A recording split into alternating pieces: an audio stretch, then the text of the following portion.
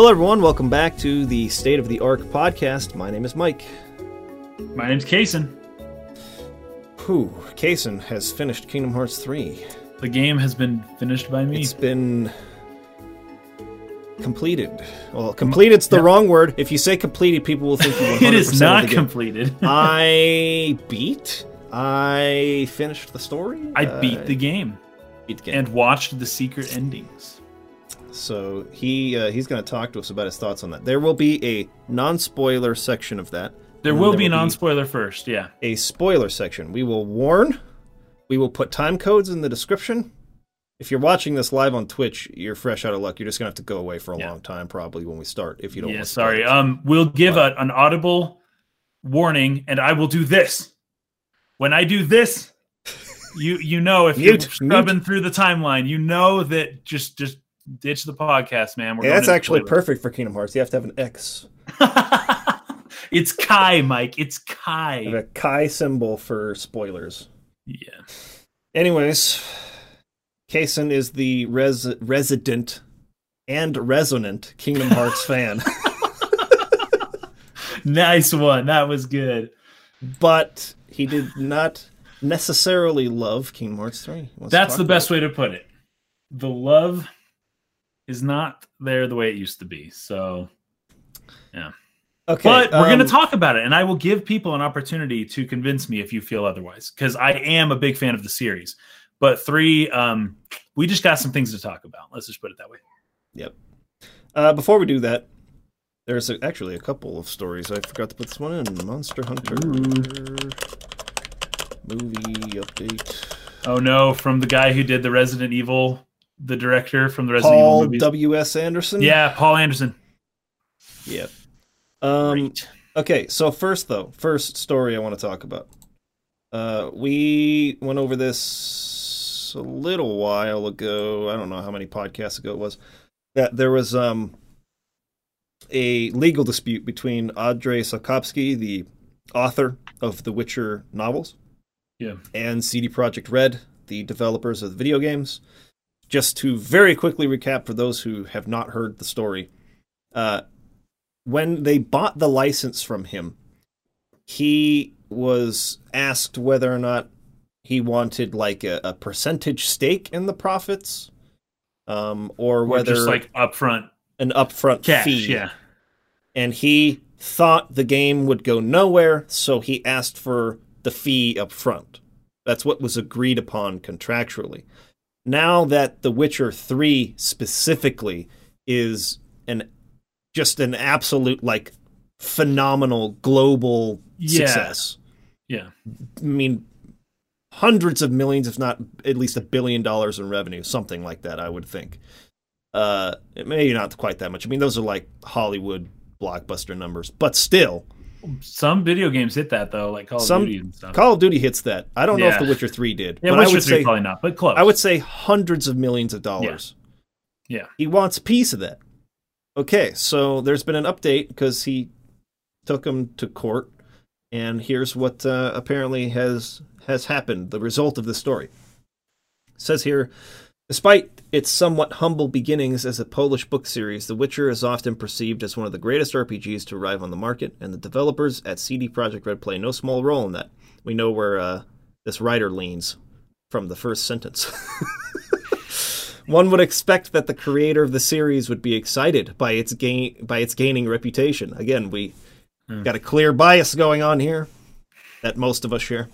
That being said, in October of 2018, CD Projekt Red revealed that Andrzej Sapkowski, the author of the Witcher series, has filed a lawsuit against them, arguing that he now deserves royalties from the company due to the massive success of the gaming franchise. Projekt Red has been quite open about the disagreement since it was announced, and even listed the demand for payment on their site. Though the company stated that their intentions are directed at keeping a mutually beneficial relationship between the two, they were also quick to note that the argument is built on what had been contractually agreed upon beforehand, and was therefore disinclined to agree despite his contribution. For Sapkowski, he claimed that the original deal struck between the author and developer was misleading. In an interview with Eurogamer, he stated that he expected nothing to come of it. Then this was, I thought, the damning part for him. Why I thought he wouldn't win at all, because this statement has been public for a long time.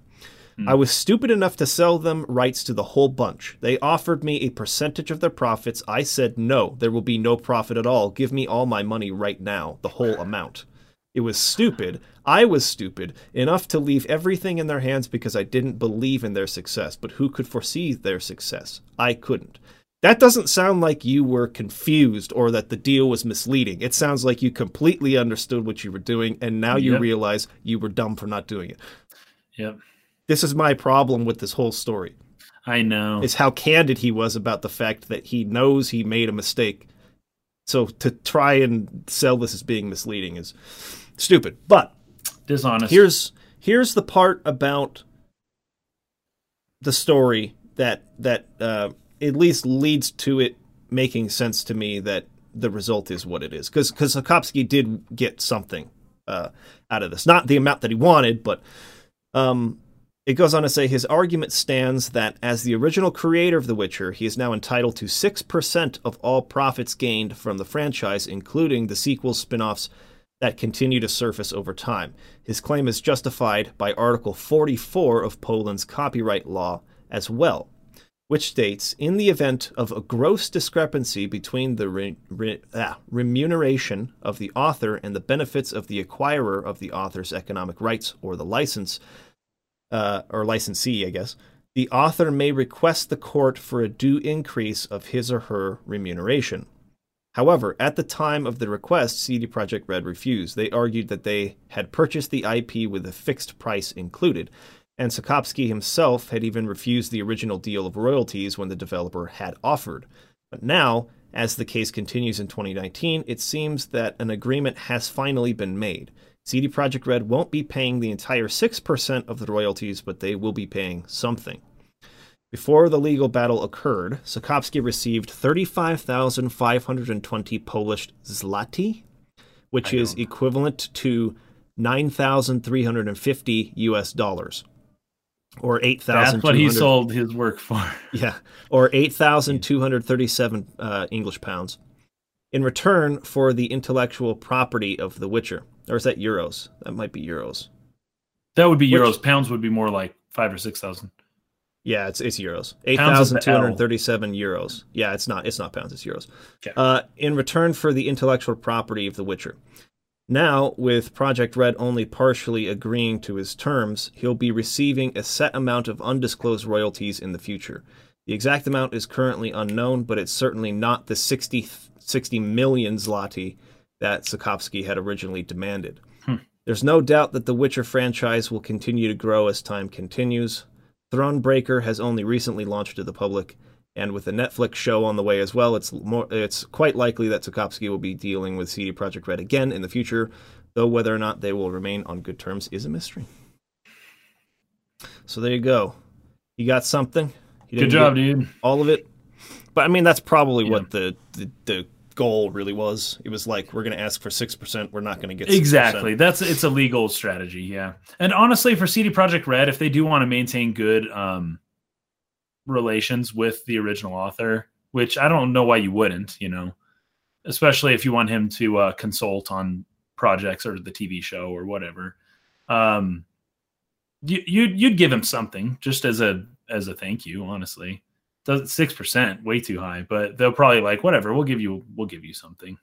6%. It's like pity money. 6% isn't like that far off from what you get as like the author of the book that you wrote with your deal with the publisher with the big, yeah. But the difference is you effing wrote the thing. This is ex post facto or whatever. This is after the fact. You can't. He didn't work on the Witcher video games at all. No, he didn't. Not at all. And he didn't write them or anything. For... So I'm sure if he gets 1%, that he'll be happy, and that his lawyer will be happy, and that everyone will be happy. Anvil of Doom, and this is actually I'm not totally against this either. I'm kind of with Anvil on this one. He says, Sokovsky seems like an arrogant buffoon, but I actually quite like that aspect of Polish copyright law. It seems like a good protection help for the creators against companies. Sure. He's a jerk. Yeah, I do think that, like, especially if he hadn't, like, let's say, I'm not saying this is true in this case, but I'm saying, let's say some author or somebody who doesn't have, like, good legal counsel is approached by a company and they offer them some money and they, you know, maybe they're not And doing they super think it's well. a lot. They think, yeah. oh, that's a lot of money, I'll take that. And they want that up front because they don't want the risk of maybe the game doesn't make any money and then you've given your rights away and you make nothing. Yeah. Right? Like having not the foresight or at least the knowledge in like business dealings and contract writing and that sort of thing.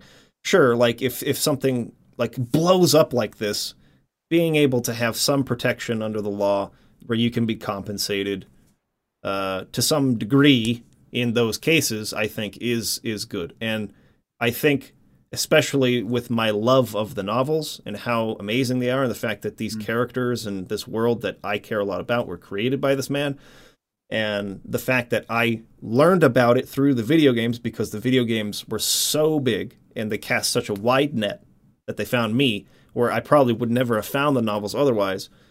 You know, obviously the lion's share of those profits should go to the people who made the game, who put the work in to create the product. Right, who actually invested capital, yeah.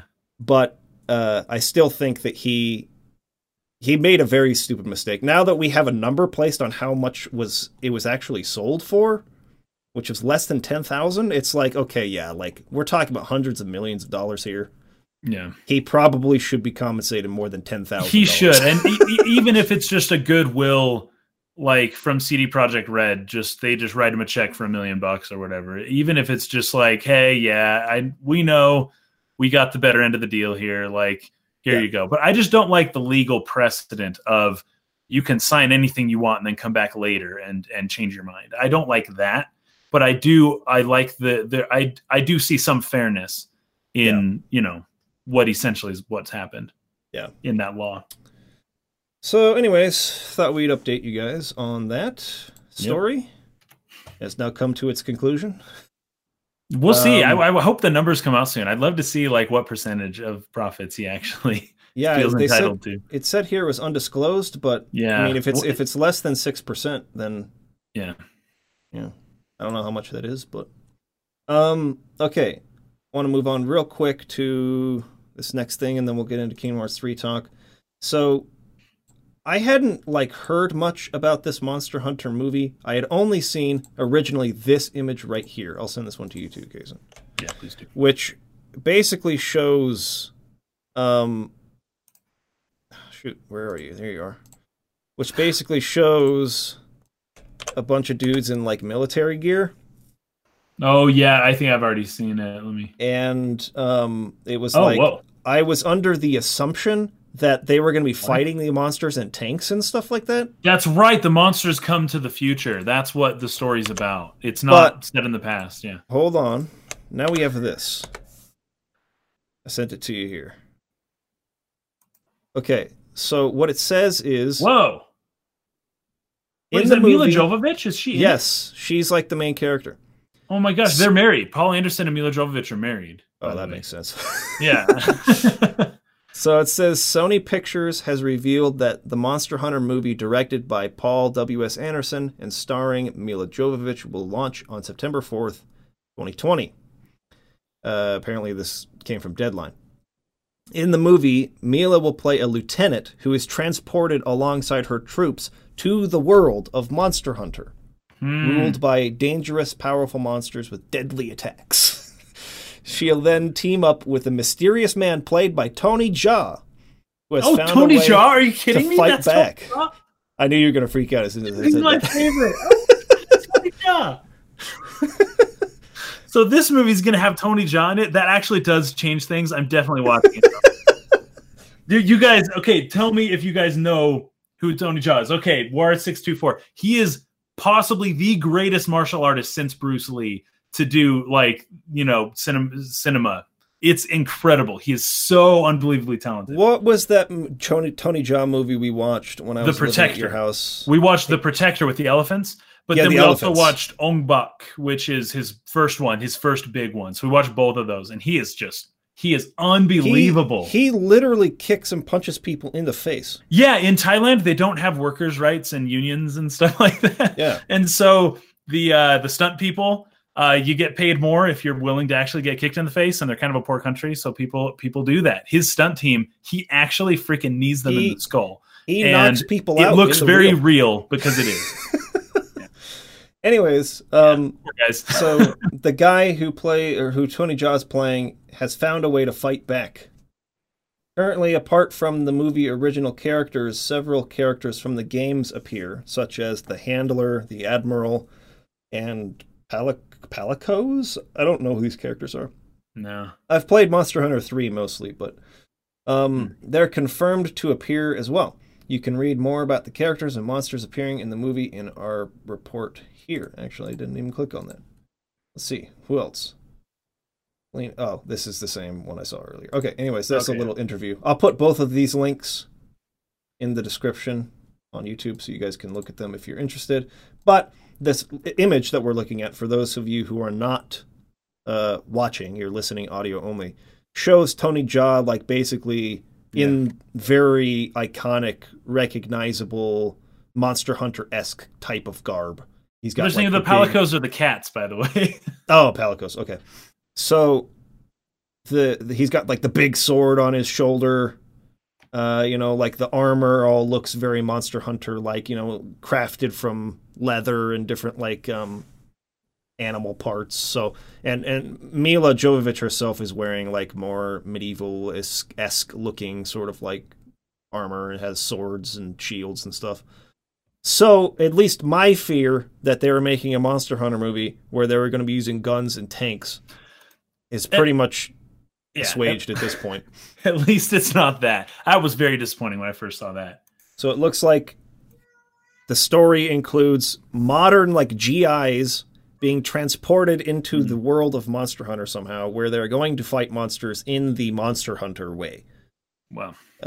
So, thought I'd clear that up since we had basically reported that that's not the case, or we speculated it was not the case in the past. So it's some time travel stuff. I don't know why they feel the need to do that, but whatever. As long as we're in the ancient times of using swords to kill monsters, that's cool. That's fine. That's all that matters, right? Dude, I am watching this movie. So at first I look at Mila Jovovich and I'm like, come on, dude, stop casting your wife in like every movie you make. And it's like, congrats to her for being incredibly attractive for like 30 years straight. Like that's crazy. She's in her mid 40s. You cannot tell by looking at her. She is super good looking, right? Still. But like, I was not happy to see her in this movie. I was hoping I'd get something new from the Resident Evil stuff that we were seeing before. But Tony freaking Jaa, I am watching this movie. And I'm going to like it. All right. So there we are. Let's move into our main topic for today, which is... Here's a good segue. Okay. We've got a comment here from Colin Peluso that says, time travel. I don't know why they need to do that. And then hyphen, dream drop distance. Okay. So we're going into Kingdom Hearts 3 now. So first of all, I want to gauge everyone's reactions real quick. If you've played the game, we're not going to do spoilers right now. We'll let you know, and I will do this, when we're doing spoilers. But what did you guys think of Kingdom Hearts 3? I want to know your opinions. I want to know your thoughts, because I need to talk to someone about this, and I haven't been able to talk to anyone yet. And this is why I'm going to do, we're going to have a discussion here. My initial thoughts were, yes, Metropolis, it looks beautiful. Absolutely true. The game looks stunning, incredible, amazing, wonderful. Mike, how we were talking about the editing for cutscenes in Kingdom Hearts is just really bad. Yes. And I was like, it is definitely going to be better in Kingdom Hearts 3. I was so confident.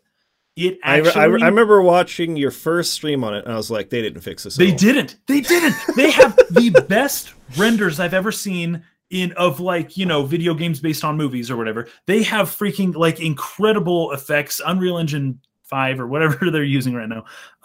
Unreal 4. What are they on right now? Unreal 4, yeah. Unreal 4. And it's just like, it's amazing, right? It looks incredible. They have so much talent. They've got cinematography like crazy. All the camera work looks good. But they sit there and they hold on these awkward situations. Almost reliably, every single cutscene does that. over and over and over again. And that is unbelievable. I cannot believe that they don't have an editor. This is Tetsuya Nomura. He has directed feature-length films before that are well edited, in my opinion. They're well edited. Why is he not having any say in these cutscenes and the way they're edited?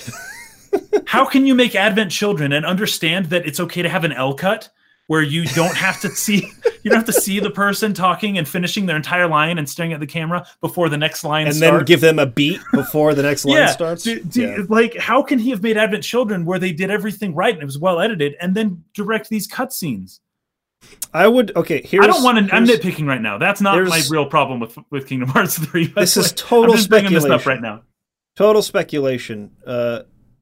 They obviously would have had a different editor on the film than they did in the video games. Yes. Like a different person doing the cutscene editing and direction. Like Nomura is the director of the game, but they have like a what do they call it? A movie editor or cutscene editor who is who like needs part to of be the team. Fired. That person, I don't know if it's been the same guy the whole time.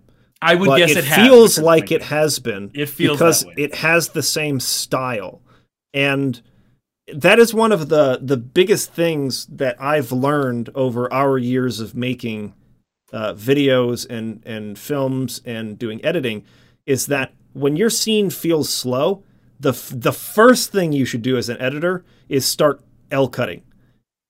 Take the next person's line, overlap it over the top of the end of the first person's line so that they're sort of cutting into what they're saying, and then do an L cut so that you have the person finishing their line, but the other person's talking over the top of it, and then we cut into their shot, their reverse or whatever, while they're in the middle of saying what they're saying. And just by doing that, you can make the scene feel like it's faster and it moves.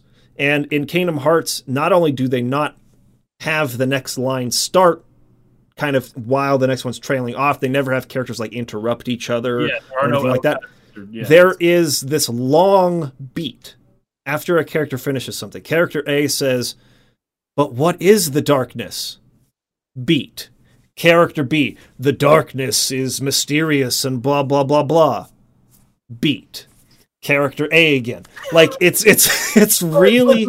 With the emotion, because I think the lines were actually read pretty well. The voice acting was actually pretty good. They got really talented and famous actors to read these lines in a lot of instances. But the editing makes them seem and feel really bad. Because all of a sudden, like, Ansem says something like, "The darkness is the true essence." Wait 5 seconds. Then Sora, "But that's not right!" And it's immediately after, but you waited. What were you doing the 5 seconds while his line ended and nothing happened? And then all of a sudden you're responding with this energy, this power that was well voiced, but it feels so bad because the editing was poor. It's not the actor's fault. I'll just say that. And we've talked about this before too, right? It is really hard for these actors who do these big, sprawling JRPGs because they are never in the same room together when they're acting. And so depending on if the other line has been recorded or not, will not even have heard how the other actor delivered the line in order to like formulate a response to it. They'll just have the director reading the line to them, and then they have... So sometimes it does feel very disconnected, the way that the two people are responding to each other, because they literally did not hear how the other person delivered the line in the first place. Yeah. And so they're just guessing. Like, they can make formulated guesses, like good guesses based on like the direction that they're given and how the scene is building up, and they can sort of read the subtext in the script. But even still, it's never going to feel as natural as the way that it's done with where they do motion capture at the same time. They like act the scene out with the other actors in the studio, excuse me, like they do with Naughty Dog games, with Uncharted and The Last of Us. Yeah. They have those capture and all that. Yeah, they're in the suits, so they're capturing their motion, and they have the dots on their faces, so they capture their facial expressions, and they capture the lines all at the same time, and the actors are all playing off of each other, and that's why the cutscenes in those games feel so much more natural. Yeah. And so, obviously, that's not plausible for such long games like JRPGs with like thousands and thousands of lines of dialogue in them over the course of 50, 60-hour-long games. Yeah. So that automatically, just by the nature of the fact that this, and I don't know how long Kingdom Hearts is, but not as long as I'm just giving a general idea here. You can't have the same expectation of, let's say, even Mass Effect, right? Of Mass Effect's delivery and natural sort of like back and forth dialogue as you would for a game that's made like Naughty Dog makes them. So that definitely plays a part in it. But even still, a good director, a good voice director, and a good editor can make this way, way, way more natural through their craft, even if the actors don't give the best response. But they record their lines more than once. You know that that's true. Yeah, definitely. And there are methods of combining a take. Like if you have 3 takes of one line and you like this portion of this one and this portion of this one and this portion of this one, there are tools out there that help you combine 3 different takes into one. This is what they did on Toy Story. Pixar does this all the time, where they like this part of Tom Hanks' line, but they like the end of this take, and they want to combine the two together. And they have made tools that allow them to combine lines so you get exactly the right emotion. So all of these tools are available to them, and you still have directors who can tell the person, hey, that's a little too strong there on the end. Can we pull back a little bit? Or that's not enough. We need more there on the end. Can you do the take again and make sure we, and the editor can completely control the flow of the scene. That's basically their job, since they're combining two completely separate recorded performances and trying to combine them, make them feel like they were there at the same time. And you can do that. I've done that before. I don't know. Maybe because I don't know. Okay, anyways, let's keep going. So anyways, first we're gonna have Kaysen talk about. Okay, sure, got you. Go ahead. Kaysen's gonna give his non-spoiler thoughts on the game. We again will warn you when we're about to get into spoilers, and we will provide time codes. I am now able to put time codes into the audio only descriptions as well. So even if you're audio only, you'll be able to look at the description and it should tell you like what times you need to skip at. So all of that will be in the description, and we'll do warnings so that you know it's coming. You guys. So Kaysen, go for it. Non-spoilers. First of all, I want to read some of the comments because I asked everybody what their thoughts were, and I just want to make sure I go into this, and I will give my thoughts immediately after. First of all, Anvil of Doom is bringing up that Mila Jovovich, were she to have been super attractive for 30 years, that would be going a little too young. I'm just saying she has been attractive for a very long time, and that's hard for women to do. Okay, so so War624 saying, from what I hear, Kingdom Hearts 3 does the time travel thing too. It looks beautiful. Colin saying, I was pissed. I had my expectations way too high, but genuinely felt zero emotion from the ending. I can, agree with that a little bit. Some people haven't played it yet. I stopped after the Pirates World, wasn't interested, and I love the Kingdom Hearts series. That's Partizra. I gotcha. Arcus says he loved it. Perfect. Has looks but no consistency. It's good but could be much better. English was rushed, and the game was easy even on proud mode. That is absolutely correct. It's solid. Hates some of the story elements, which is a given with Kingdom Hearts games, but it's fun to play, and the focus is at least narrowed. Storytelling. Okay, it might have the worst story in the series, says Colin, and I think I agree with that completely. Combat's enjoyable, but the animations are excessive. Blah blah blah. Even coded is better. I will never agree with that. Coded is the worst for sure. I thought Kingdom Hearts 3 was fun, but it has a lot of issues. That's right, and that's more or less where I fall on this. Somebody's saying it was pretty bad, but they weren't too disappointed. We've got. It's better. Okay. So I got this now. Donkey posted a video yesterday going up with every story. That's funny. I should watch Donkey's video. He's hilarious. He does a really good job of explaining in very simple yet like profound terms, like what would usually take me like probably 20 or 30 minutes to say. But I agree with every single thought he's ever shared on Kingdom Hearts. I'm right alongside Donkey in terms of his view on the storytelling and everything. Yeah. It was weird how Drake Bell was young Xehanort. That was Drake. I didn't know that. And Terra was the rain guy from Blade Runner. Oh, and the tears in the rain guy from Blade Runner was the old Xehanort. Okay, I got you. Okay, cool. So a lot of people are concerned about Final Fantasy VII Remake after this, and I kind of get this a little bit. Okay, these were things Kaysen had a problem with. How dare you? Kingdom Hearts' amazing story is God like just Rick and Musty. Sorry, Ireduel. Maybe you can clarify a little bit.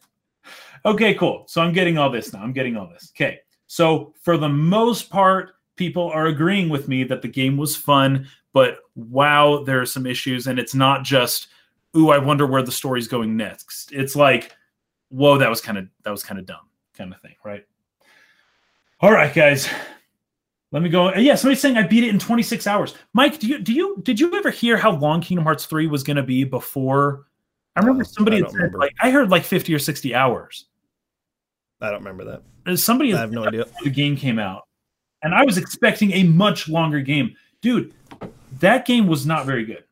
Okay, or not very good. It was not very long. It was incredibly short. Okay, so Freudian slip, dude. It's not very good. Sorry. No, that's what I truly meant. Anyways, okay. So I got by when I asked people what their thoughts were for the most part. But I can't. Sorry, I couldn't read all the. We had a lot of comments after I asked that question. Okay, Kingdom Hearts 3 was extremely fun. The battle system was awesome, and the world of Toy Story was freaking incredible. It was so fun. The Pixar stuff was on point. It was a blast to play through, and it was just wonderful, right? If Kingdom Hearts was just this kid, you're Sora, you're going out around all of the different worlds, and you're just doing the Disney stuff, it would have been fine, right? It would have been it wouldn't have been wonderful like Kingdom Hearts 1 was, but it would have been fine. And Toy Story specifically, we should have gone back there. Anyways, my personal opinion was that some of the worlds were incredibly fun. The game as a whole, I have a problem with. It is possibly, other than Coded, it's probably my least favorite Kingdom Hearts game that I've ever played. And I have so many issues with it. I don't even really know exactly where to start. There is no Final Fantasy, which is just unbelievably disappointing. I just can't.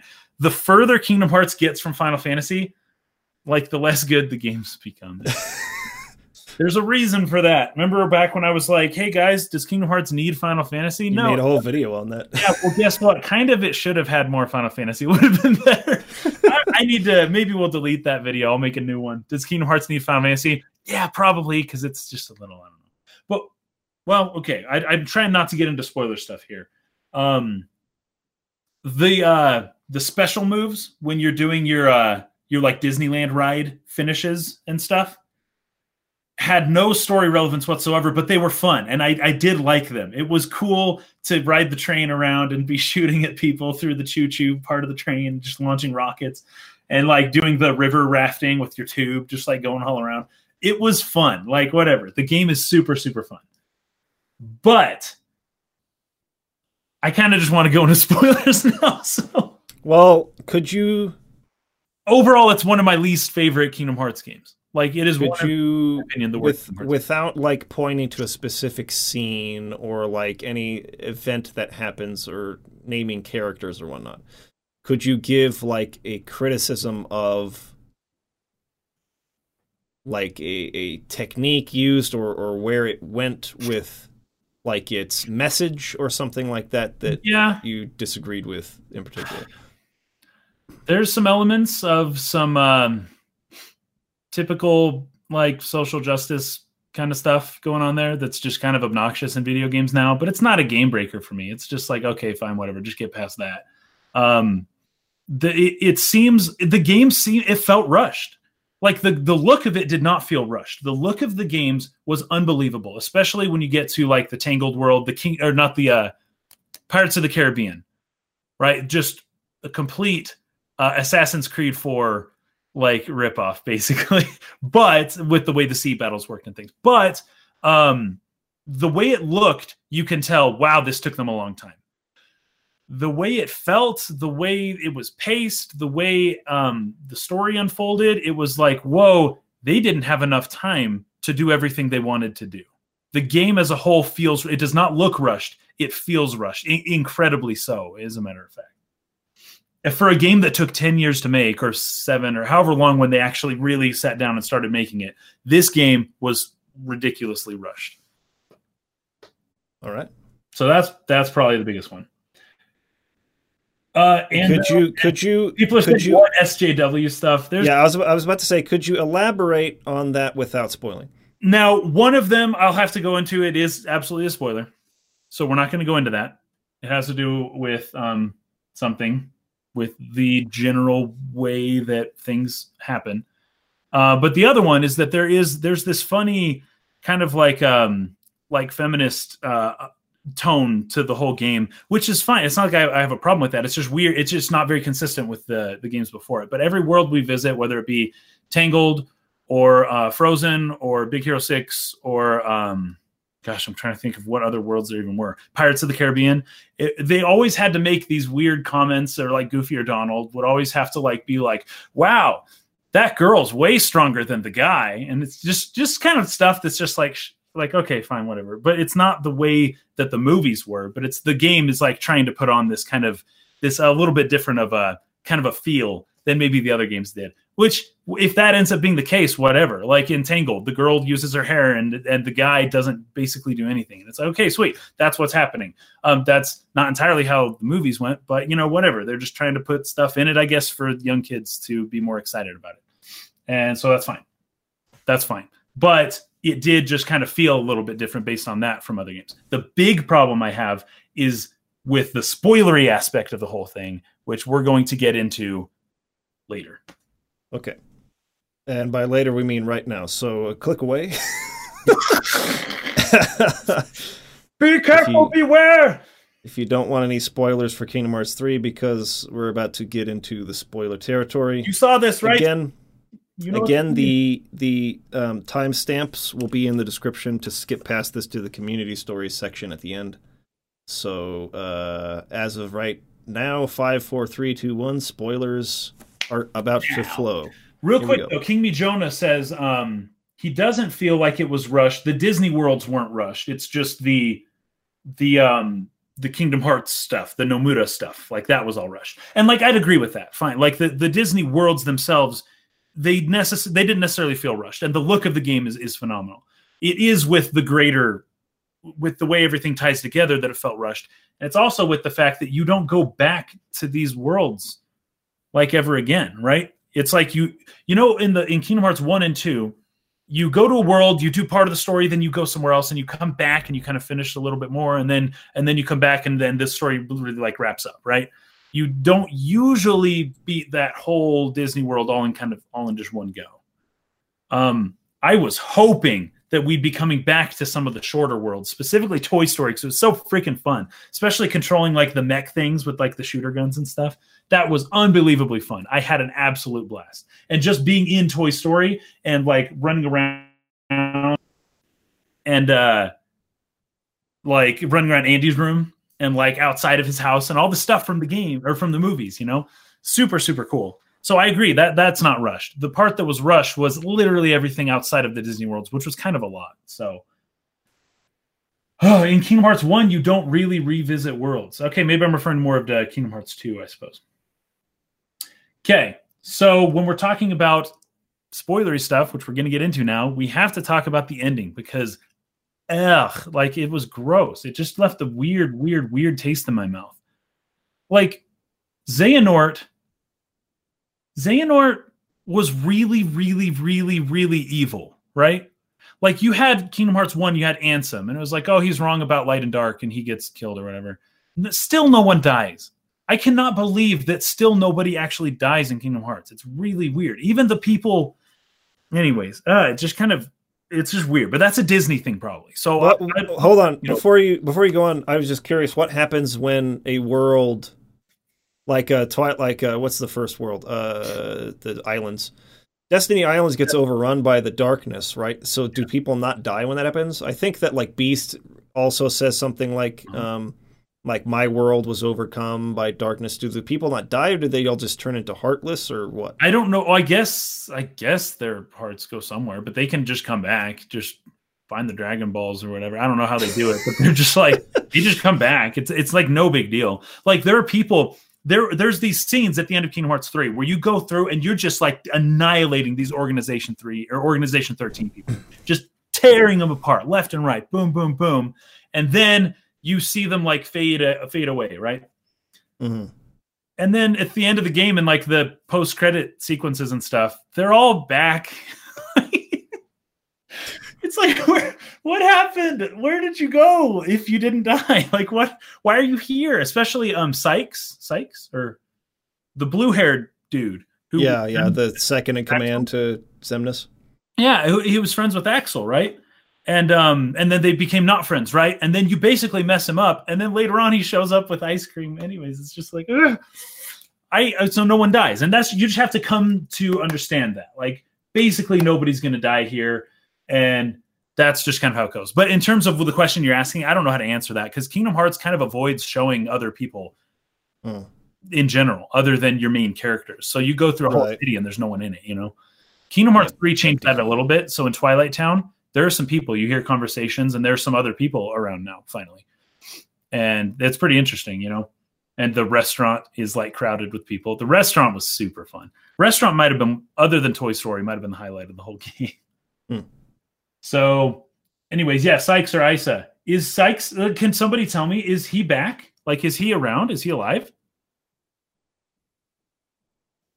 Okay, so Xehanort. Let's talk about Xehanort for a little bit. Because Xehanort was bad, right? He was really bad. He was rotten to the core. He was like just an engineer of death and destruction. Except no one dies. So maybe he wasn't that bad. He didn't actually kill anyone because no one dies.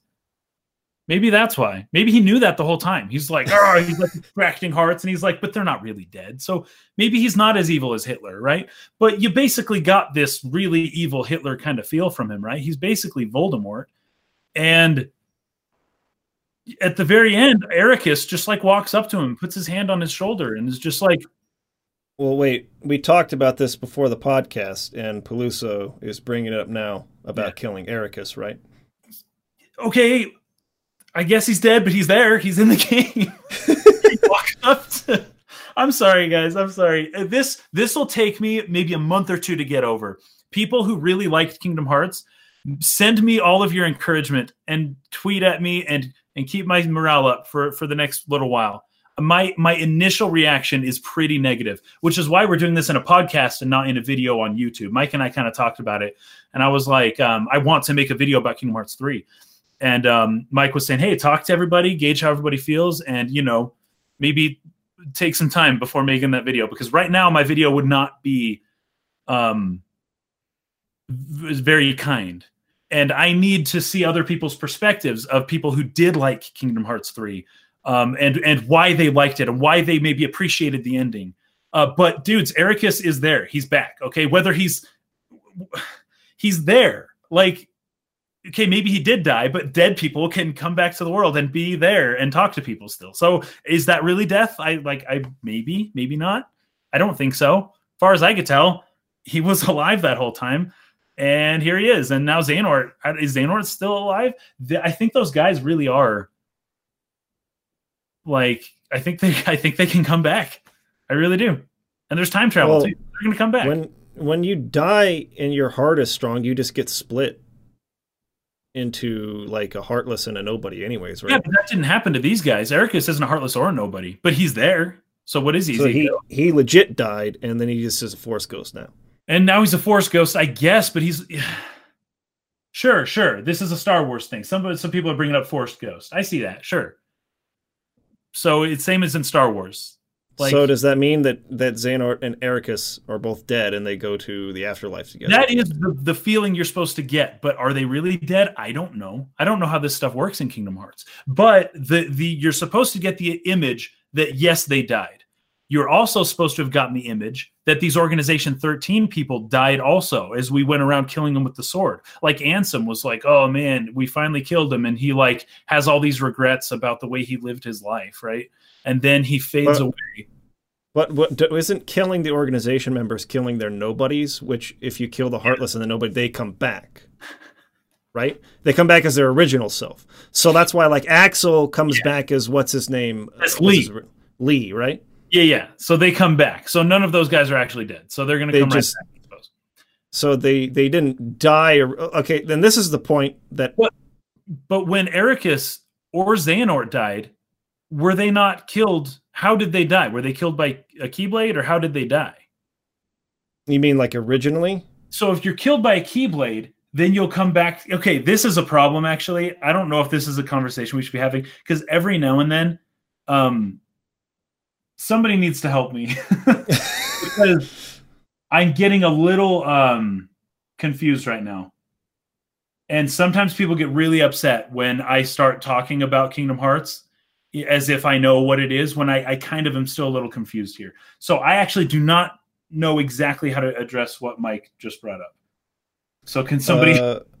Rob says, depends on the order the Heartless and Nobody are destroyed in, according to Lore Runner. So if you destroy the Heartless first and then the Nobody, then they come back to life. But if you destroy the Nobody first and then the Heartless, they don't come back? Is that what you're saying, Rob?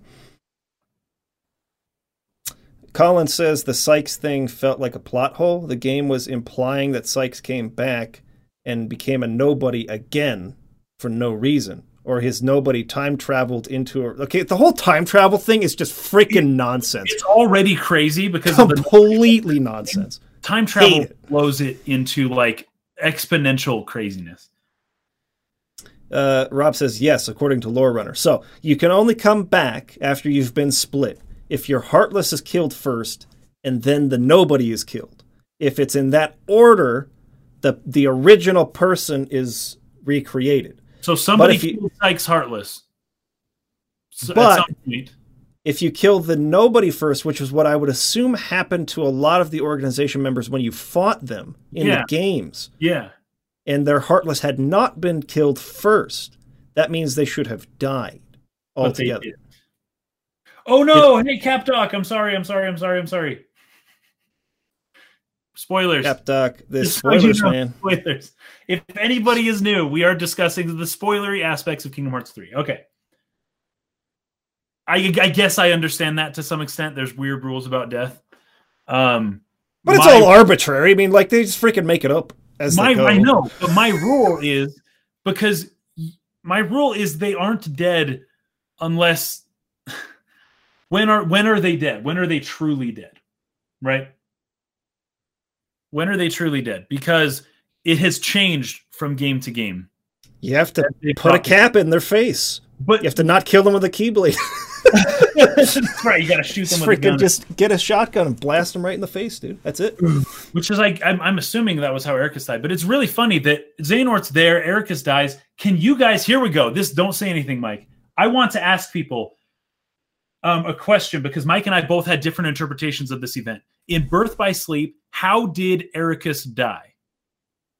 What killed Master Ericus? I'm actually going to look this up right now, too. Please answer me this question.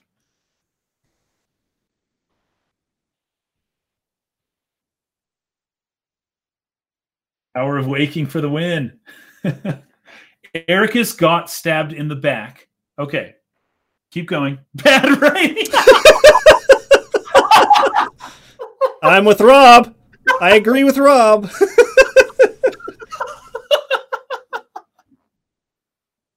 Oh, Rob, you are the smartest person. I posted that scene and my reaction to it on Twitter and Facebook, actually, as I was watching that scene. Yeah.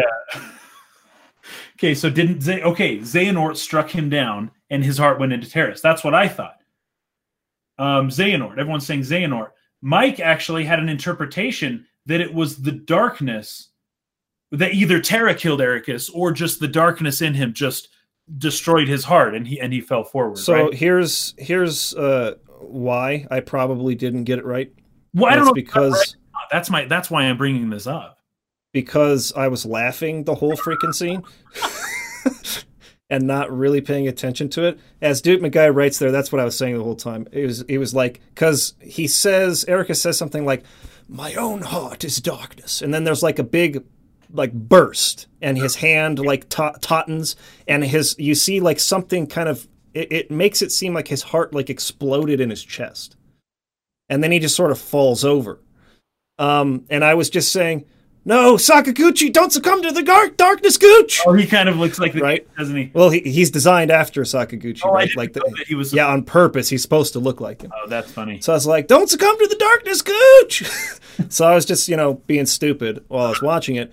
I know that Xehanort then appears and talks to Terra after that, but I literally have no idea what was said because I was just laughing at how dumb the scene was. Okay. Like, the scene's just bad. Like, the editing's bad, the delivery's bad, the writing's bad, everything's so bad that I can't pay attention. What makes it worse?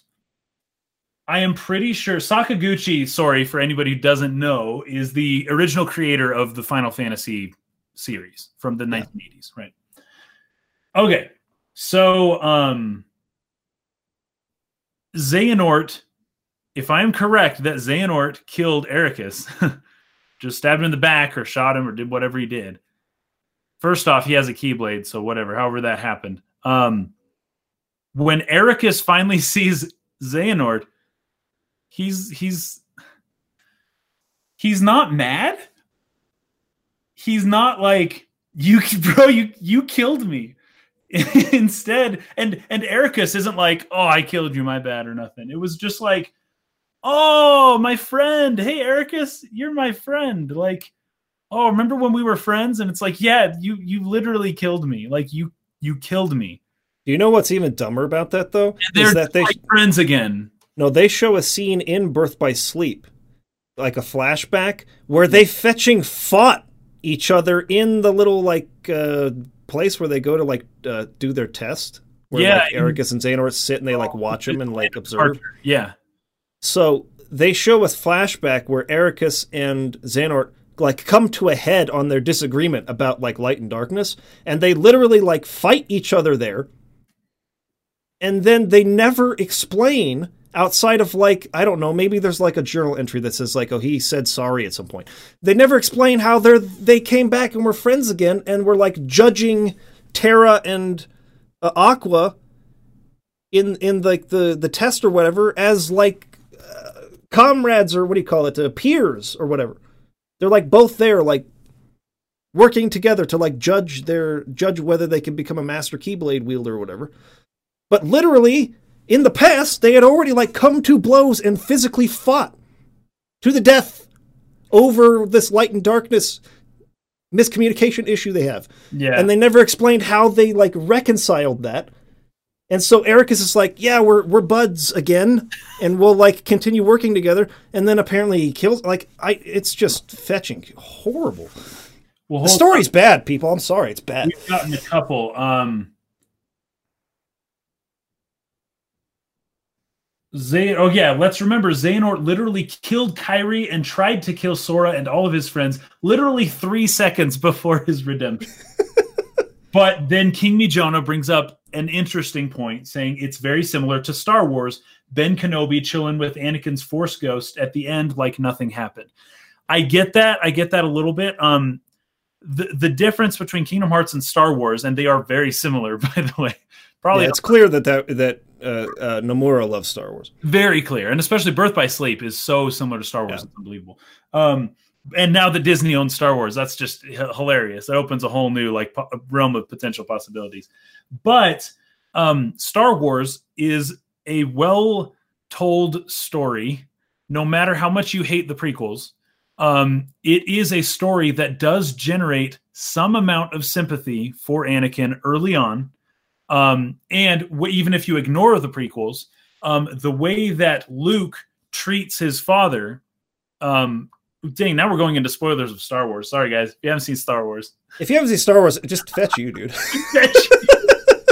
Anyways, the writing of Empire Strikes Back and the move forward, and also Ben Kenobi, and the way that did Darth Vader actually kill Ben Kenobi? I don't know, because it's like the way it all happens is kind of weird. But the way that things happen at the end of Return of the Jedi, when Luke, his whole purpose, the entire time from the moment that he's like, you know, I don't know, for basically the whole movie, he does not want to fight and kill his dad. Like, that's his whole like thing. He doesn't want to do it. His goal is to turn his father and to help his father realize, that he shouldn't be doing what he's doing or whatever it is. In Birth by Sleep, it's like, this guy's pure evil. He's Hitler, and we are going to kill him. We are literally trying to kill him, and he is trying to kill us, and we are trying to kill him. We are trying to kill Xehanort. And up until the second that Ericus comes out, and then there's redemption, and we're all happy and smiling, even though he literally just killed Kyrie. Very good point, Karasu 8. And we're just like, oh, isn't this so cute? Friends together again. Oh, it's so cute. Here's the difference for me. The storytelling. That's the big difference. This one, the difference, Star Wars. The difference for me is that, I mean, in Star Wars, what we're arguing here is overthrowing the Empire, is killing the Emperor and restoring the Republic to the galaxy, which is effectively what Vader does at the end of Return of the Jedi. Is that enough of a penance or recompense to make up for the fact that he murdered children and hundreds of Jedi? Obviously, that's a hard question to answer. I would lean to it's not enough, personally. No, it's not. If you're looking grand scheme of things in terms of like, you know, maybe some type of like eternal judgment by God, yeah, not enough. But if you're looking at him and his son's relationship, their relationship, then it's like he did enough. He saved his son. His son saved his life, and he saved his son's life. In the end, they both saved each other, and that's. They should have just left the whole "they're chilling as Force ghosts" thing out of it. They should have. Yes, they should have. So that you don't see like, oh, Vader was redeemed and he's good now. Like that, I didn't like. The Star Wars story is essentially a redemption arc for Darth Vader.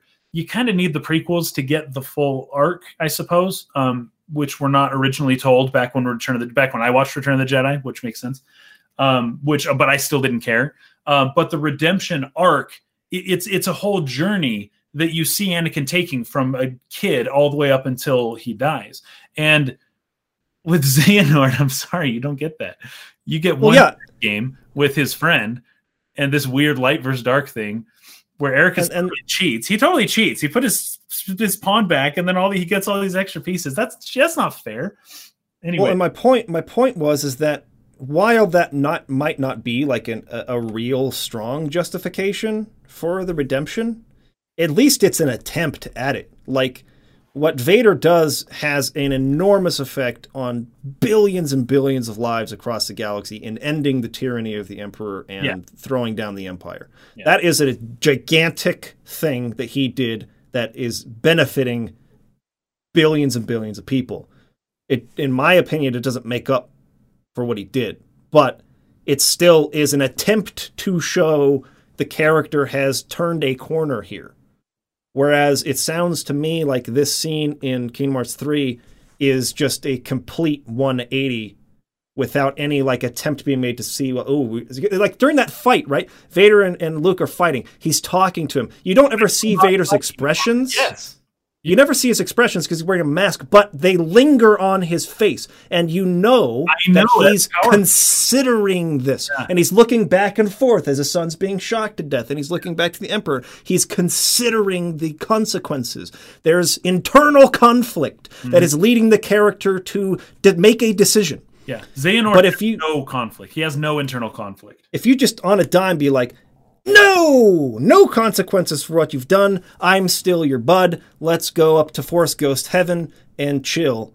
That is, I'm sorry, that's horrible storytelling. It's really bad. It's, and it's not justified at all. Yeah. They're not even an attempt made to justify it. I didn't like it. And it's not that Xehanort, with Vader, he had to make his own choice, right? His hand wasn't forced necessarily. He made his own choice to do that.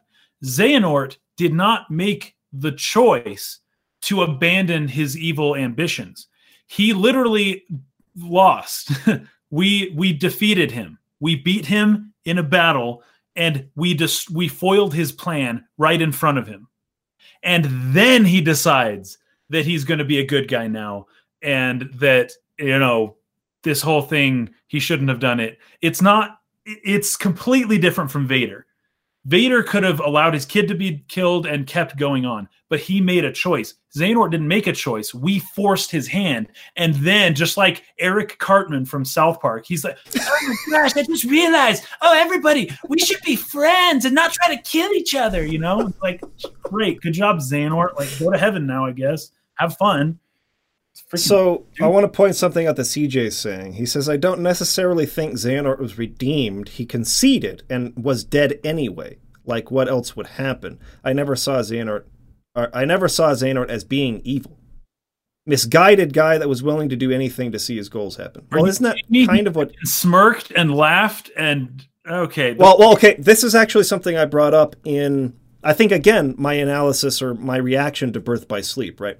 There's a part where Xehanort shows up on Terra's path, and you have like this menacing music playing, and he's trying to convince him to be essentially a gray Jedi. He's like, what is this only using light?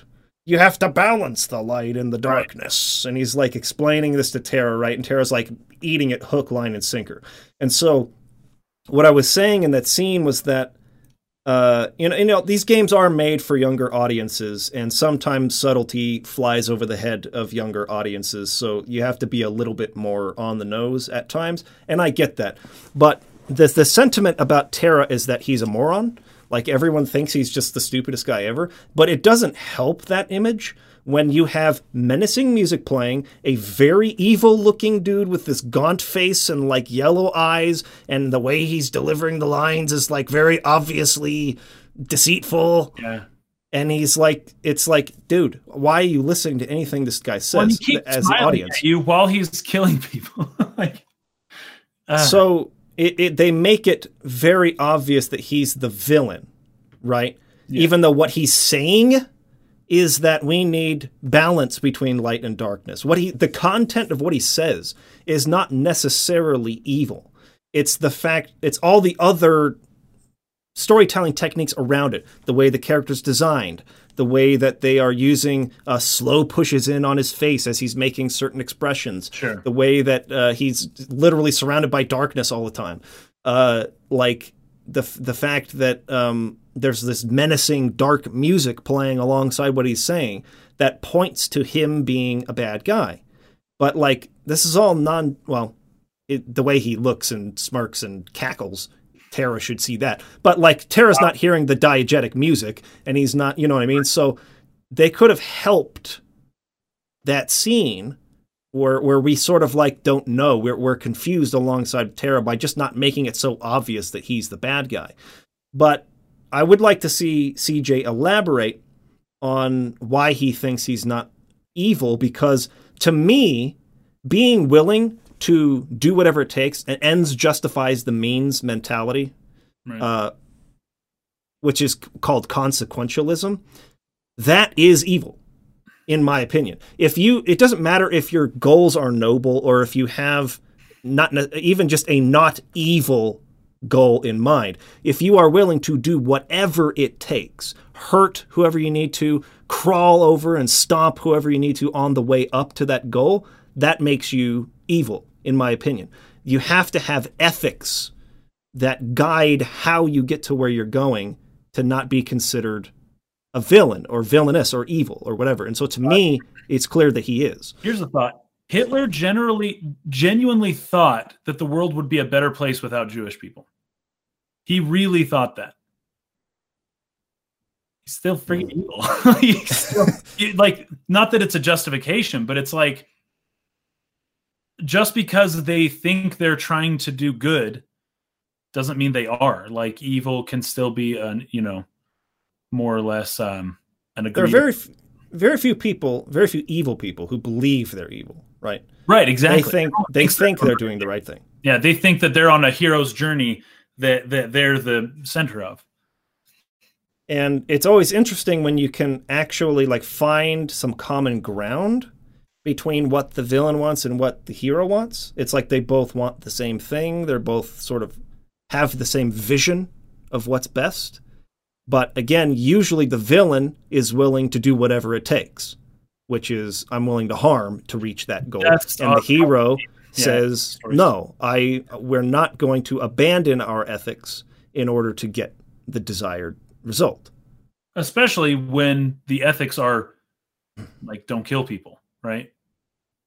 Like Xehanort, he kills Kairi. He doesn't just like kill her in a maybe sort of more humane. I don't know. He's right in front of Sora. He's laughing at Sora. He slices her back open. She's dead. Like, and it takes a very particularly evil person to do that. That's all I'm going to say about, whether or not he's truly evil or not. Yeah. And again, there's a spectrum to this too. I mean, sometimes you do have to do things that are uncomfortable. Sometimes you really do just have to hurt. Someone's going to have to be hurt, but like you justify it with the greater good. There are examples where that is, I would say, widely considered the right choice. So it's not to say that ends justify the means is always wrong. It's always the morally wrong choice. You have to compromise. But you should try not to, or do the least amount of harm possible in order to achieve the goal, rather than, I don't care how much harm I do as long as the goal is reached. It's a matter of... Anyways, I think people know what I mean. Yeah. So we can move away from Xehanort a little bit, although just in case for anybody who's curious, that was, in my opinion, a little bit of a modernist method of storytelling that I don't appreciate very much. When I mentioned the SJW thing before, probably doesn't apply perfectly to this situation, but the fact that that this black and white story decided in the last 2 minutes to become a gray, like, oh, the bad guys are really good, and that kind of let's forgive them and redemption and all that kind of stuff, is just like a pandering to a modern audience that has come to expect more grayness in the world, I guess, and an influence from people like that, I suppose. So that was the other thing that I was kind of mentioning before, that I feel like they kind of they tried to change what Kingdom Hearts has been for the past 7 games, but they didn't do it well. They just kind of threw it out there. They're just like, oh, it's like somebody was in a board meeting and was like, what if Xehanort's not actually evil and like he's redeemed and everyone forgives him and like, it's just not all that bad and he becomes a good guy at the end. Like, yeah, let's do that. And it was like a month before the game comes out and they're just like, all right, make the cutscene. Okay, he's good now. All right, good. Everyone will love this now. Yeah, this is so progressive of us. I'm like, okay. Here's my thought, actually. I just had a thought. What? So the Xehanort that they show in this game, is he the young Xehanort from Dream Drop Distance, or is he the old fogey? They show all of them, but the one I'm speaking of specifically at the very end is the old guy. Okay, the old guy. Yeah, but you do go through all of the iterations of Xehanort throughout the game. This may or may not apply to him then, but there is definitely a otaku like infatuation with anime characters and them being designed to be waifus and husbandos and stuff, right? Yeah. That applies very much to Organization 13 members. Like, despite the fact that they were villains in the story, people have like their favorite organization member and they're very attached to these characters in a what's the right word? A specific kind of way that lends to, if you kill that character, people will be very upset by that, right? Yeah, I suppose. Or if you paint that character as being completely evil, people will be upset by it. Yeah. So there's almost a part of me that thinks that making sure no one dies and that no one is condemned or pronounced as being a truly evil person, it leaves the fanboys and girls free to justify their infatuation with whichever organization member they picked or fancied, or maybe a combination of them at the same time. Whatever you guys are into, it's out of my wheelhouse. I'm just saying. There's part of me that feels like they couldn't actually give any real consequences to these characters for their actions, because that would mean they would have to say, this was a bad person. And if you and your fan, stories revolving around you and Sykes getting together or whatever, then yeah, you would be very invested. Then they would be saying you're bad, in association with this person, right? So we have to let everyone go scot-free and justify why they were bad and actually they're really good, in order to make the fan boys and girls not feel bad for who they like. I don't know how true that is. That just, I feel like that could have contributed somewhat to the way these things resolved. Yeah. Well, good thoughts. I have two more things I want to move on to before we finish up here. So we talked about Xehanort. We've talked about all sorts of things, I suppose. Somebody mentioned, and here, let me just write them down real quick. Roxas and Shion we're going to talk about. Okay. And, okay. Actually, let's just talk about that right now. What the fetch? Okay, so my thinking was, before this game came out, man, the Roxas reveal and the Shion reveal are going to be so, good. They're just going to be so emotional. They're going to be so impactful. And even the Naminé and, all these characters who were, they deserve to be people. And it's not fair that they were created as not real android, robot, prosthetic people, but they're real. They developed a heart. So they are real people. They deserve to live their own life, right? And I was so excited to have that point just hammered home.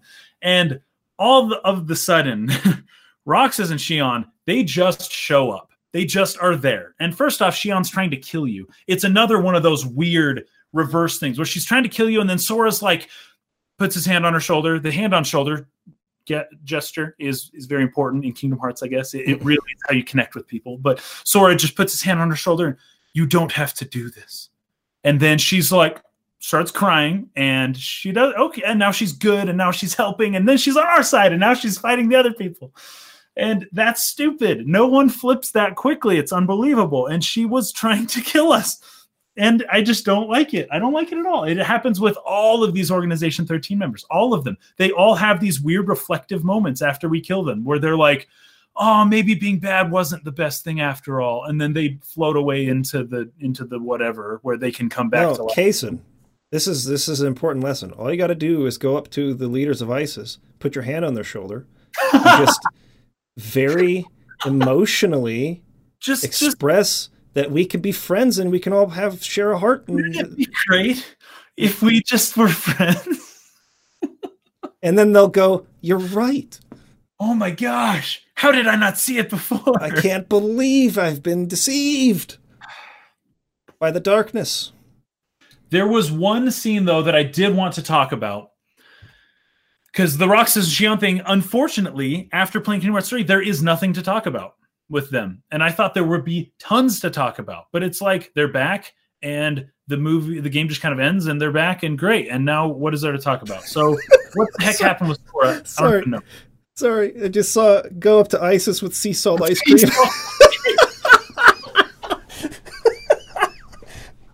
Okay, as weird as that was, that last shot with Lee and Isa and Shion and Roxas and the friends from Twilight Town, what are their names?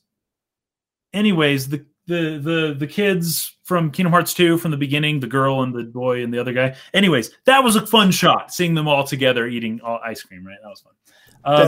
Dennis Rodman can pull that off, actually. He did it with North Korea. Okay. Kim Jong-un and Dennis Rodman sitting on the ledge eating sea salt ice cream. I just see it. I see it in my head right now. Okay. Oh, it's funny. So Sora, I want to talk about Sora a little bit because there's nothing to talk about with Roxas and Shion and Naminé. So Sora's character, he's older now. And if you guys watched my video where I talked about why I love Kingdom Hearts, and a lot of it comes back to Sora, the character himself, and kind of the naivety of Sora, and the altruism and the way he lives his life is just very commendable and something that I really identified with. Now, his character doesn't change a ton through Kingdom Hearts 3, but the things that do change are he's a little more self-conscious, and he's older. So when he says cheesy lines, he has to follow them up with a like, yeah, but Donald Duck, you kind of suck at fighting, haha. And then they laugh. And Donald's like, what? And he gets all mad. And like he kind of has to do that in a way that they didn't do it as much before, but it was still there, I guess. But he's a little more of a teenager now. He's more experienced. There's way less of that like pureness and naivety because he's getting older. And there's nothing wrong with that. He's growing as a character. But I don't identify with him as much anymore. Kingdom Hearts 1 and 2, I was able to see especially 1, I was able to see something, and it was a lot of it was due to how old Sora was. I was able to see something in him that was, he was a giant while being not a giant, while being a kid. But he was imposing in his goodness and his kindness. And in Kingdom Hearts 3, you get a little bit of that. It's still there. He helps people. He's doing things for people. But you don't, it's just not the same. And I don't know exactly like how to put it, but it's not the same. It's not realistic. She should have moved into his angsty emo phase by now. He's slowly getting the angst for him is nothing. But there was that one moment where Sora gives up hope. And that was actually very powerful. All of these Kingdom Hearts.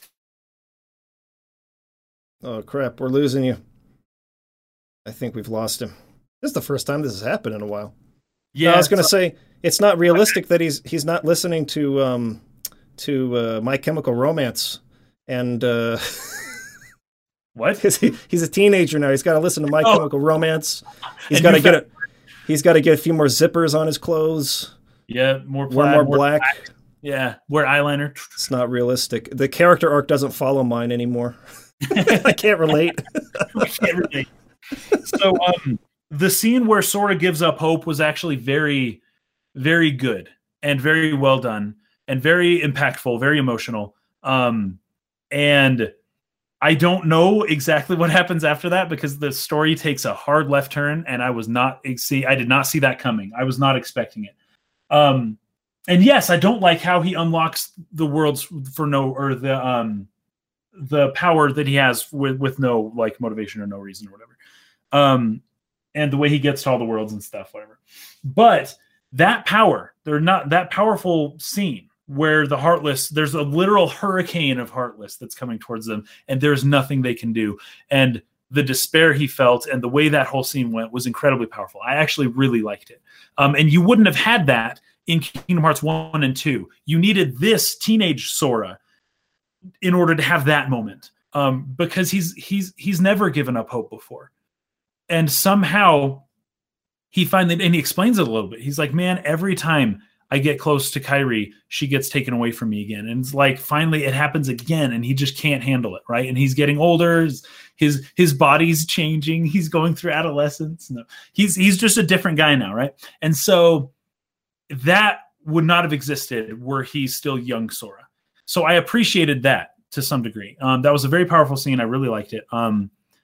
And what did you guys think about at least that scene? If we can end on a positive, what did you guys think about the moment when Sora loses hope? Colin says it's because besides the ending, the game pretends Sora is supposed to have an arc with the power of waking, but that story has nothing to do with the Disney worlds that he randomly unlocks the power for no reason. Yeah, exactly. Well, my answer to that... He doesn't need to do this stuff anymore, but he's still doing it because reasons. My answer to that is, like, I wonder how anyone can be surprised by that, because it hasn't been since Kingdom Hearts 1 that any of the Disney stuff had anything to do with the story anyways. Yeah, like, exactly. They're just kind of there. It's there because that's what the structure from a gameplay perspective of Kingdom Hearts was. They didn't change the game when they changed the story, the direction they were taking the story. They made a game that unfortunately has to include going to Disney Worlds. That's what the game is. But they completely derailed the story into a place where it doesn't make any sense to do that anymore. And I think that's the fault of direction. I think that it's like, well, the game must be this because of our contractual obligation with Disney. But we're going to make the story go into a direction that no longer supports this structure.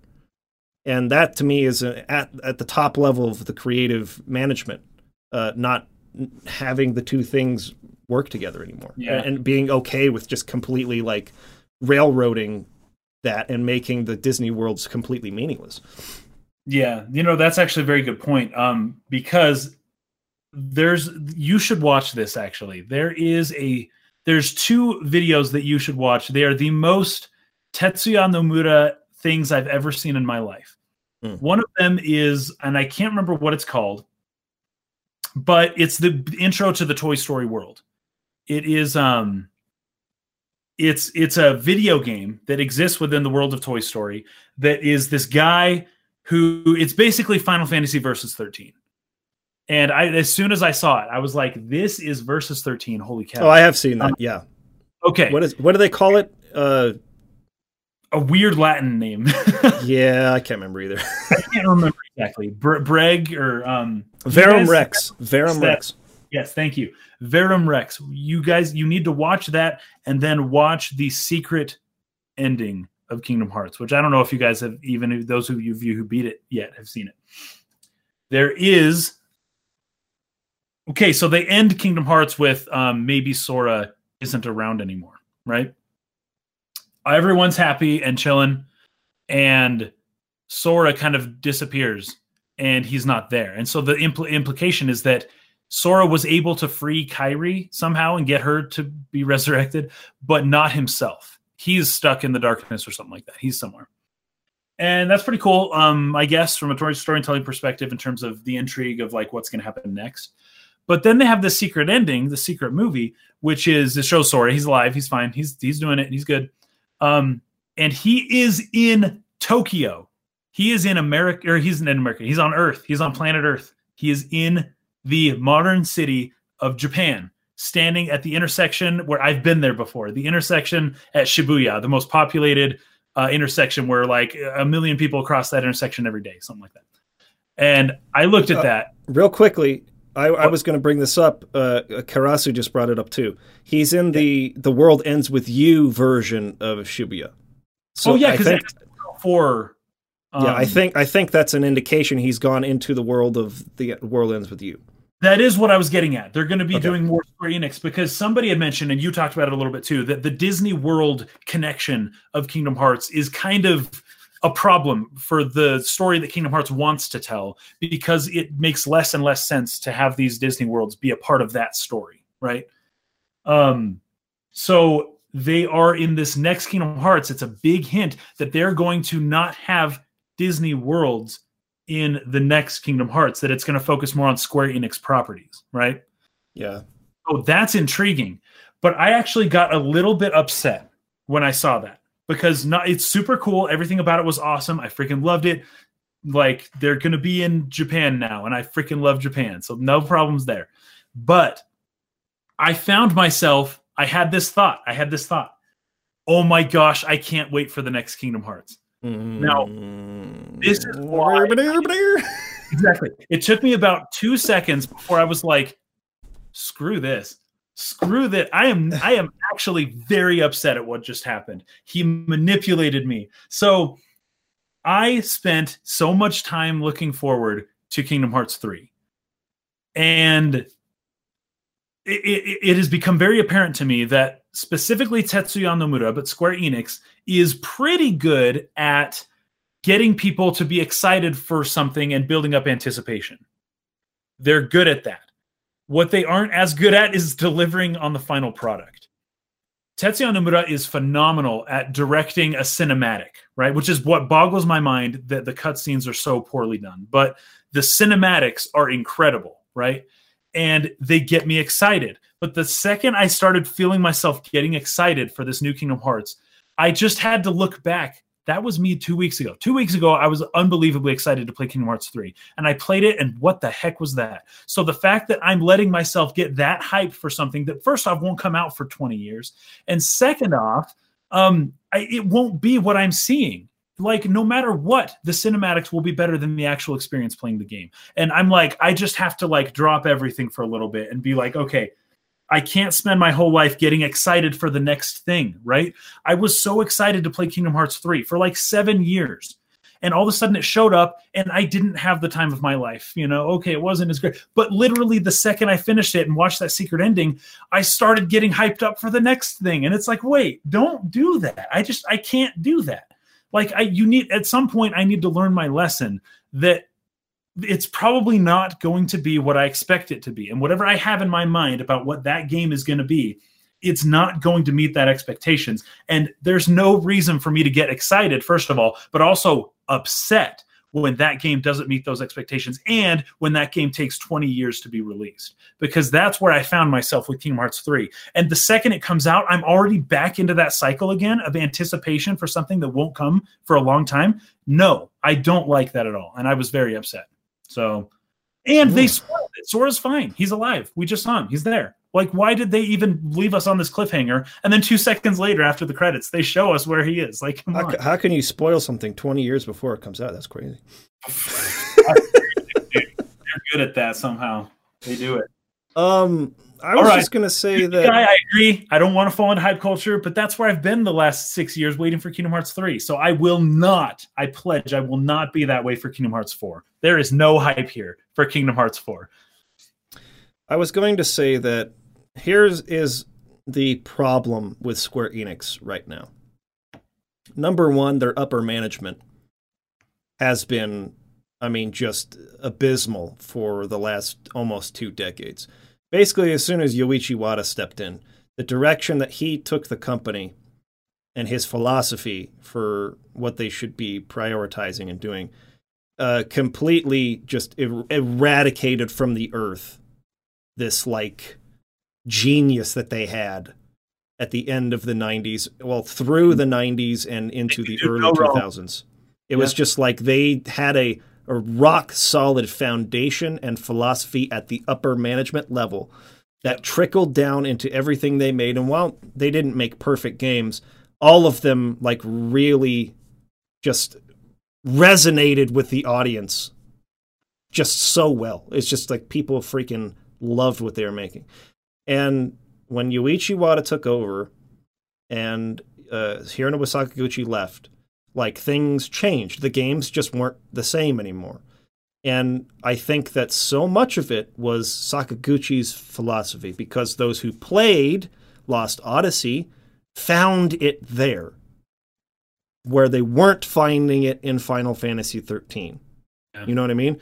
So now that Yoichi Wada is gone and they got new people in there, they still manage things really badly. I think it was mostly Wada. I think it was mostly during Wada's time that we had big development trouble with Final Fantasy Versus 13. Final Fantasy 13 went through, just a lot of big problems during its development.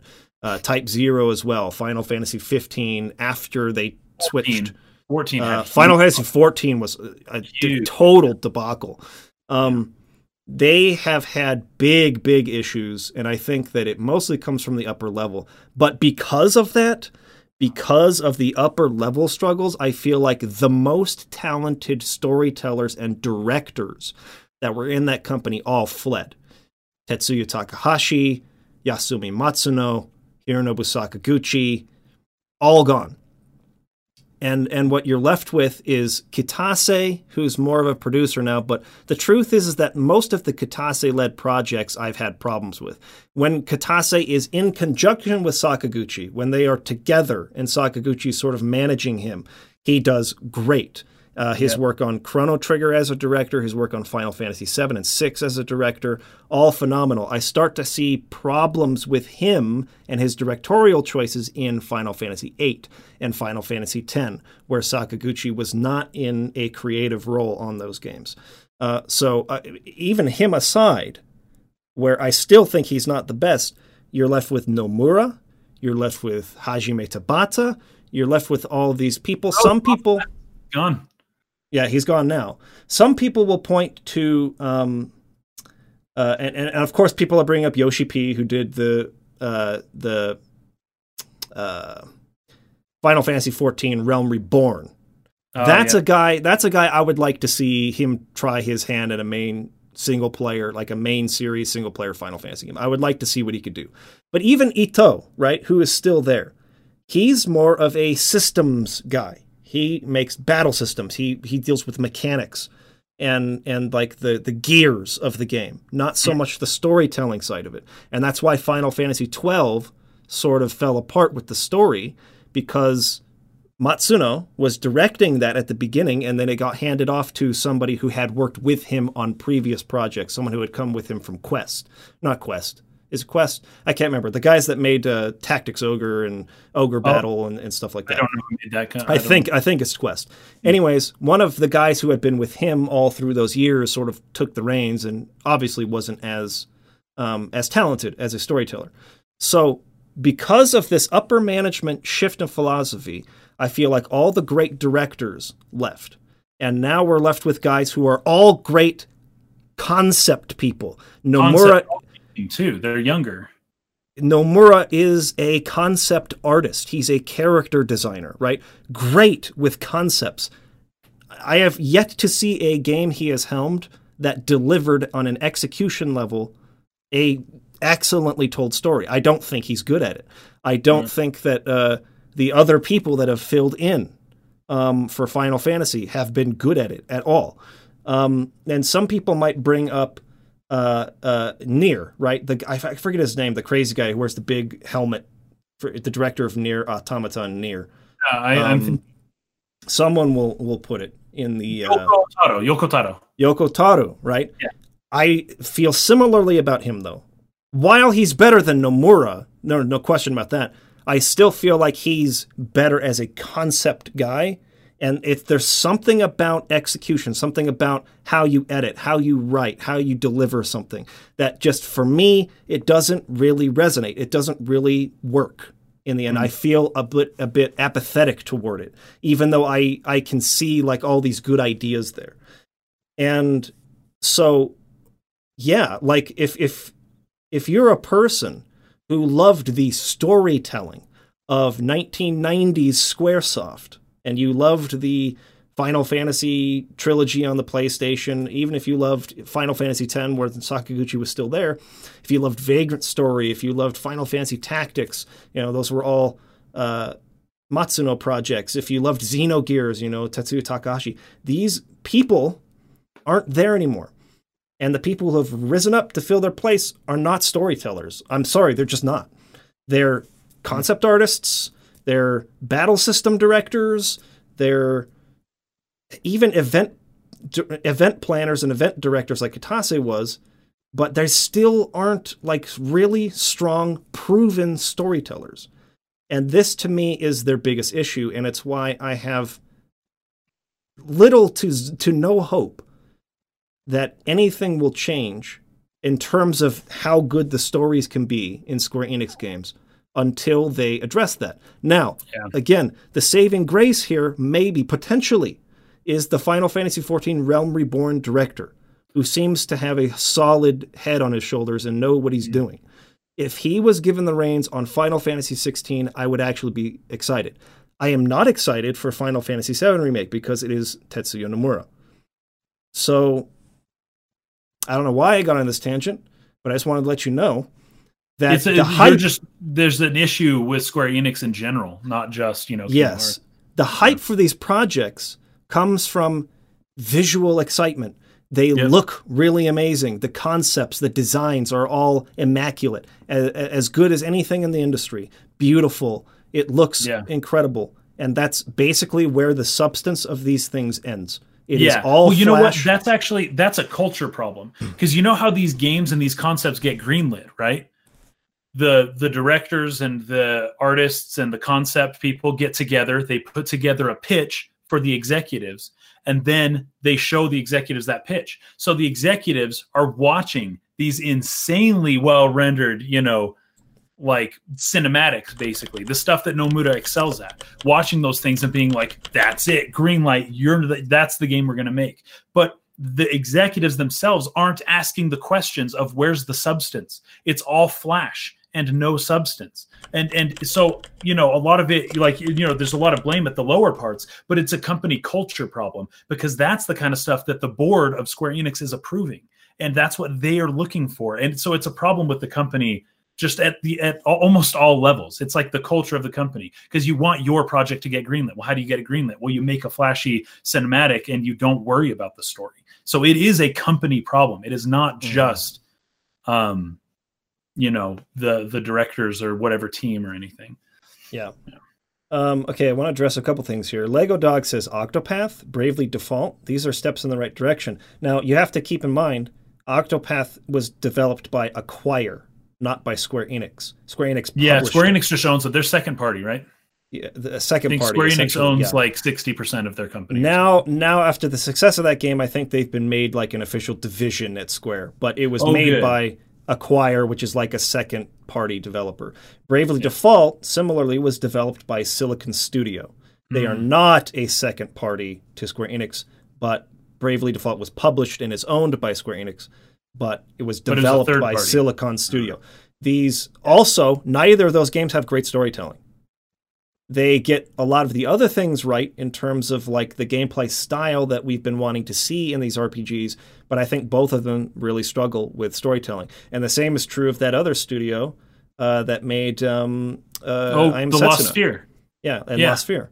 Yeah. Which is also basically a division RPG Factory. RPG Factory.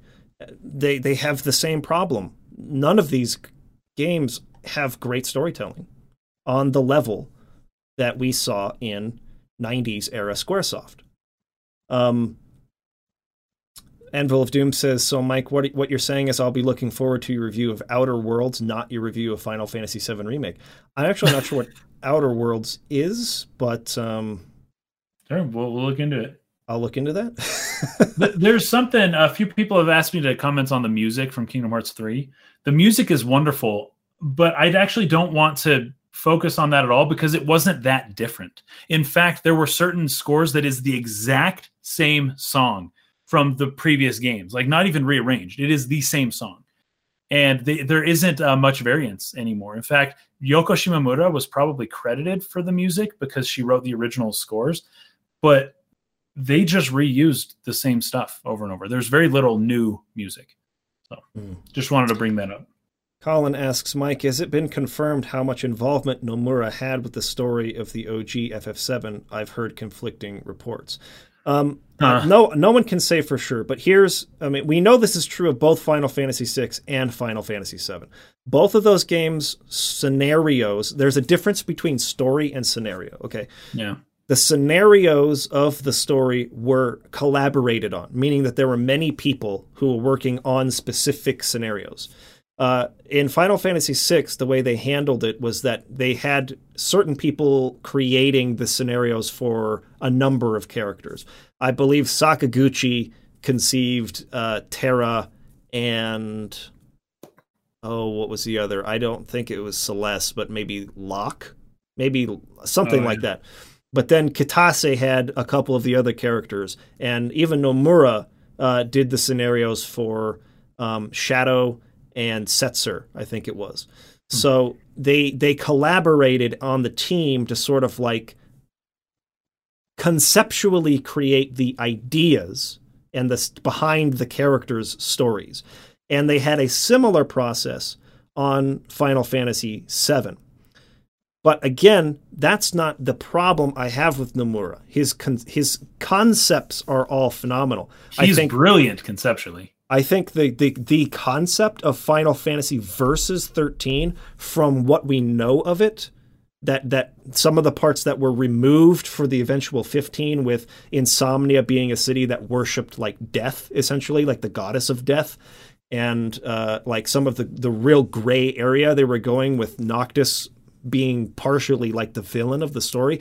There were concepts in Versus 13 that to me made it have the promise of being the best Final Fantasy story ever told. I was hopeful that it was going to surpass Final Fantasy VII in my mind, based on what we knew conceptually about the story.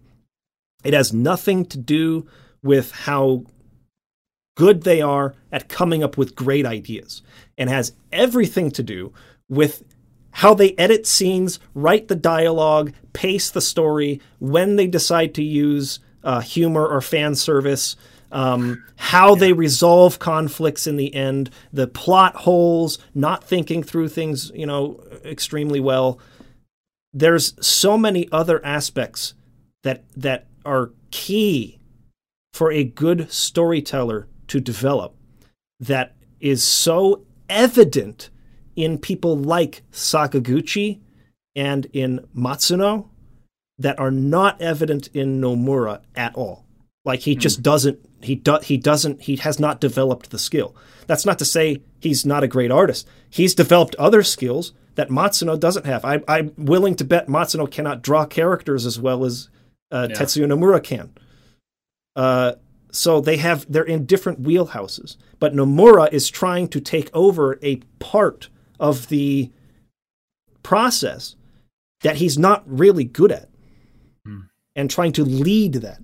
And that, to me, is the problem with the company, is that they're not putting the right people in the right place. Right. Well, Nomura strikes me as somebody who would give a very good pitch in a boardroom. Yeah, absolutely. And would show, and I think that's why he rose through the ranks in the company so fast. Just everything he put forward was conceptually just, so incredible. Well, Lego Dog, Nomura could still be the director of the game, but and again, this is speculation on my part. This is only coming from the fact that every Nomura directed game that I've played, I felt like the storytelling was very lackluster. But this was brought up in one of my Kingdom Hearts streams, actually. I think he only actually wrote Kingdom Hearts 358 over 2 days. Aside from that, they had a different person writing the story. So 358 over 2 is pretty good. This is a general sentiment I'm giving. It's not like any direct criticism of his process, because, of course, we don't know exactly what that process is.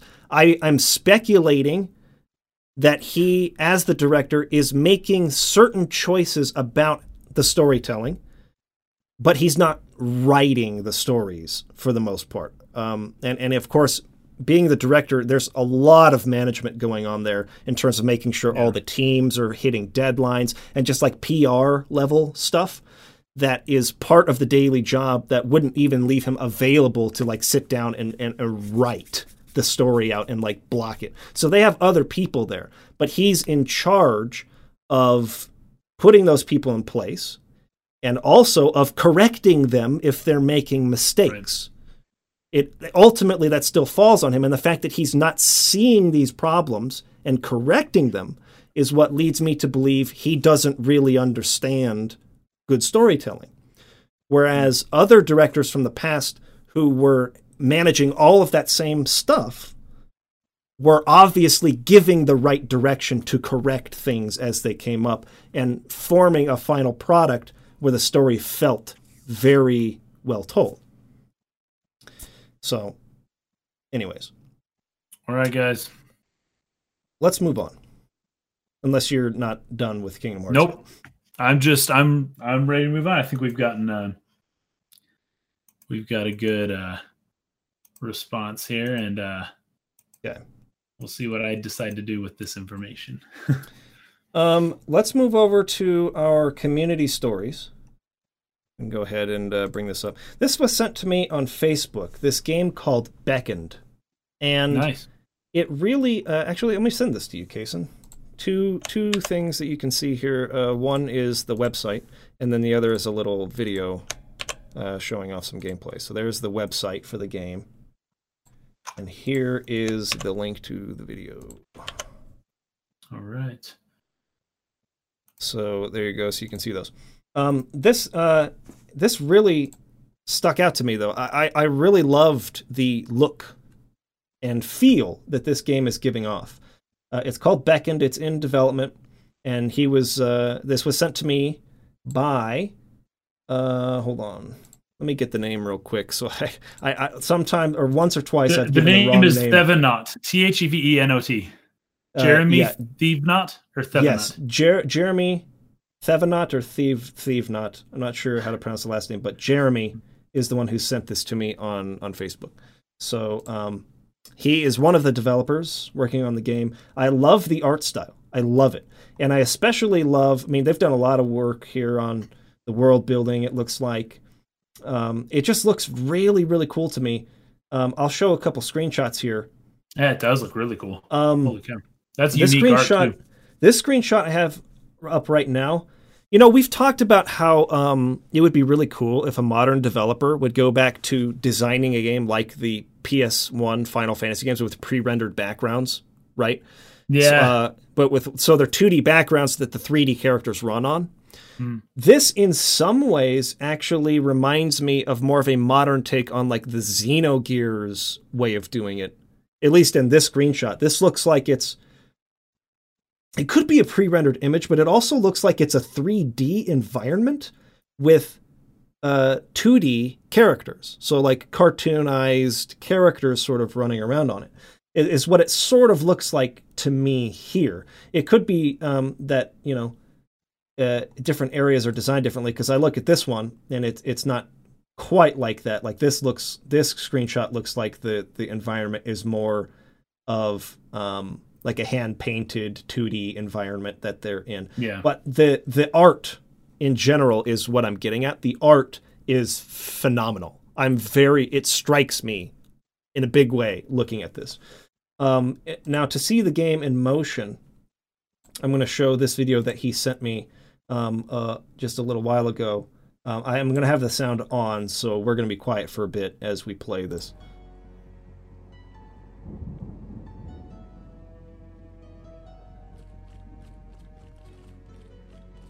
One second, let me see if I can... Is this in HD? It says it's in HD. It looks a little low res, but hopefully you can still get the idea. Oh man, it's not as clear as it should be.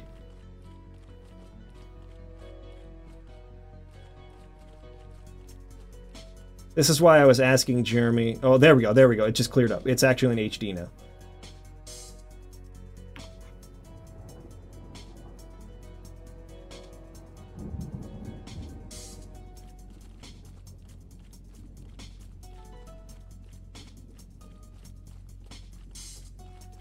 How long is the video? Okay, it's about 2 minutes long, so I'll just let it play and let you guys watch it for a bit. Okay.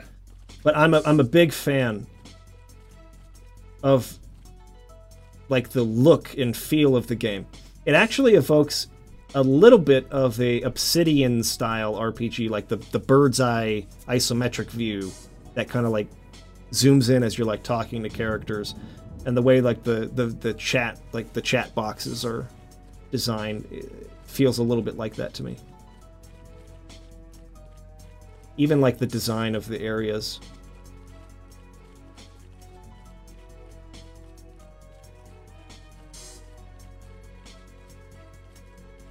I wonder if he'll get into a battle here in a second.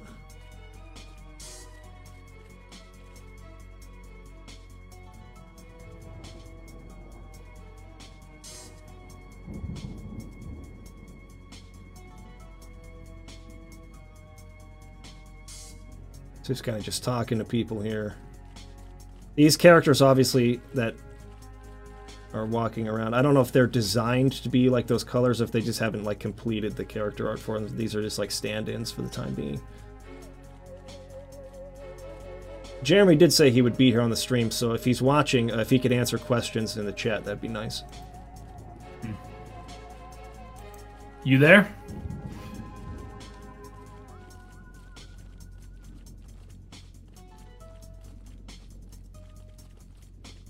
Let's see if it gets into a battle here. No, it looks like it's about to end, so he just showed... Yeah, it basically never gets into a battle, but, you know.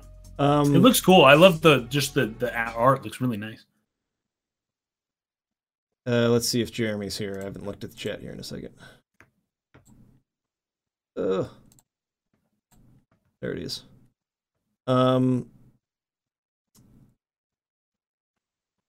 Anyways, I will provide links to you guys now.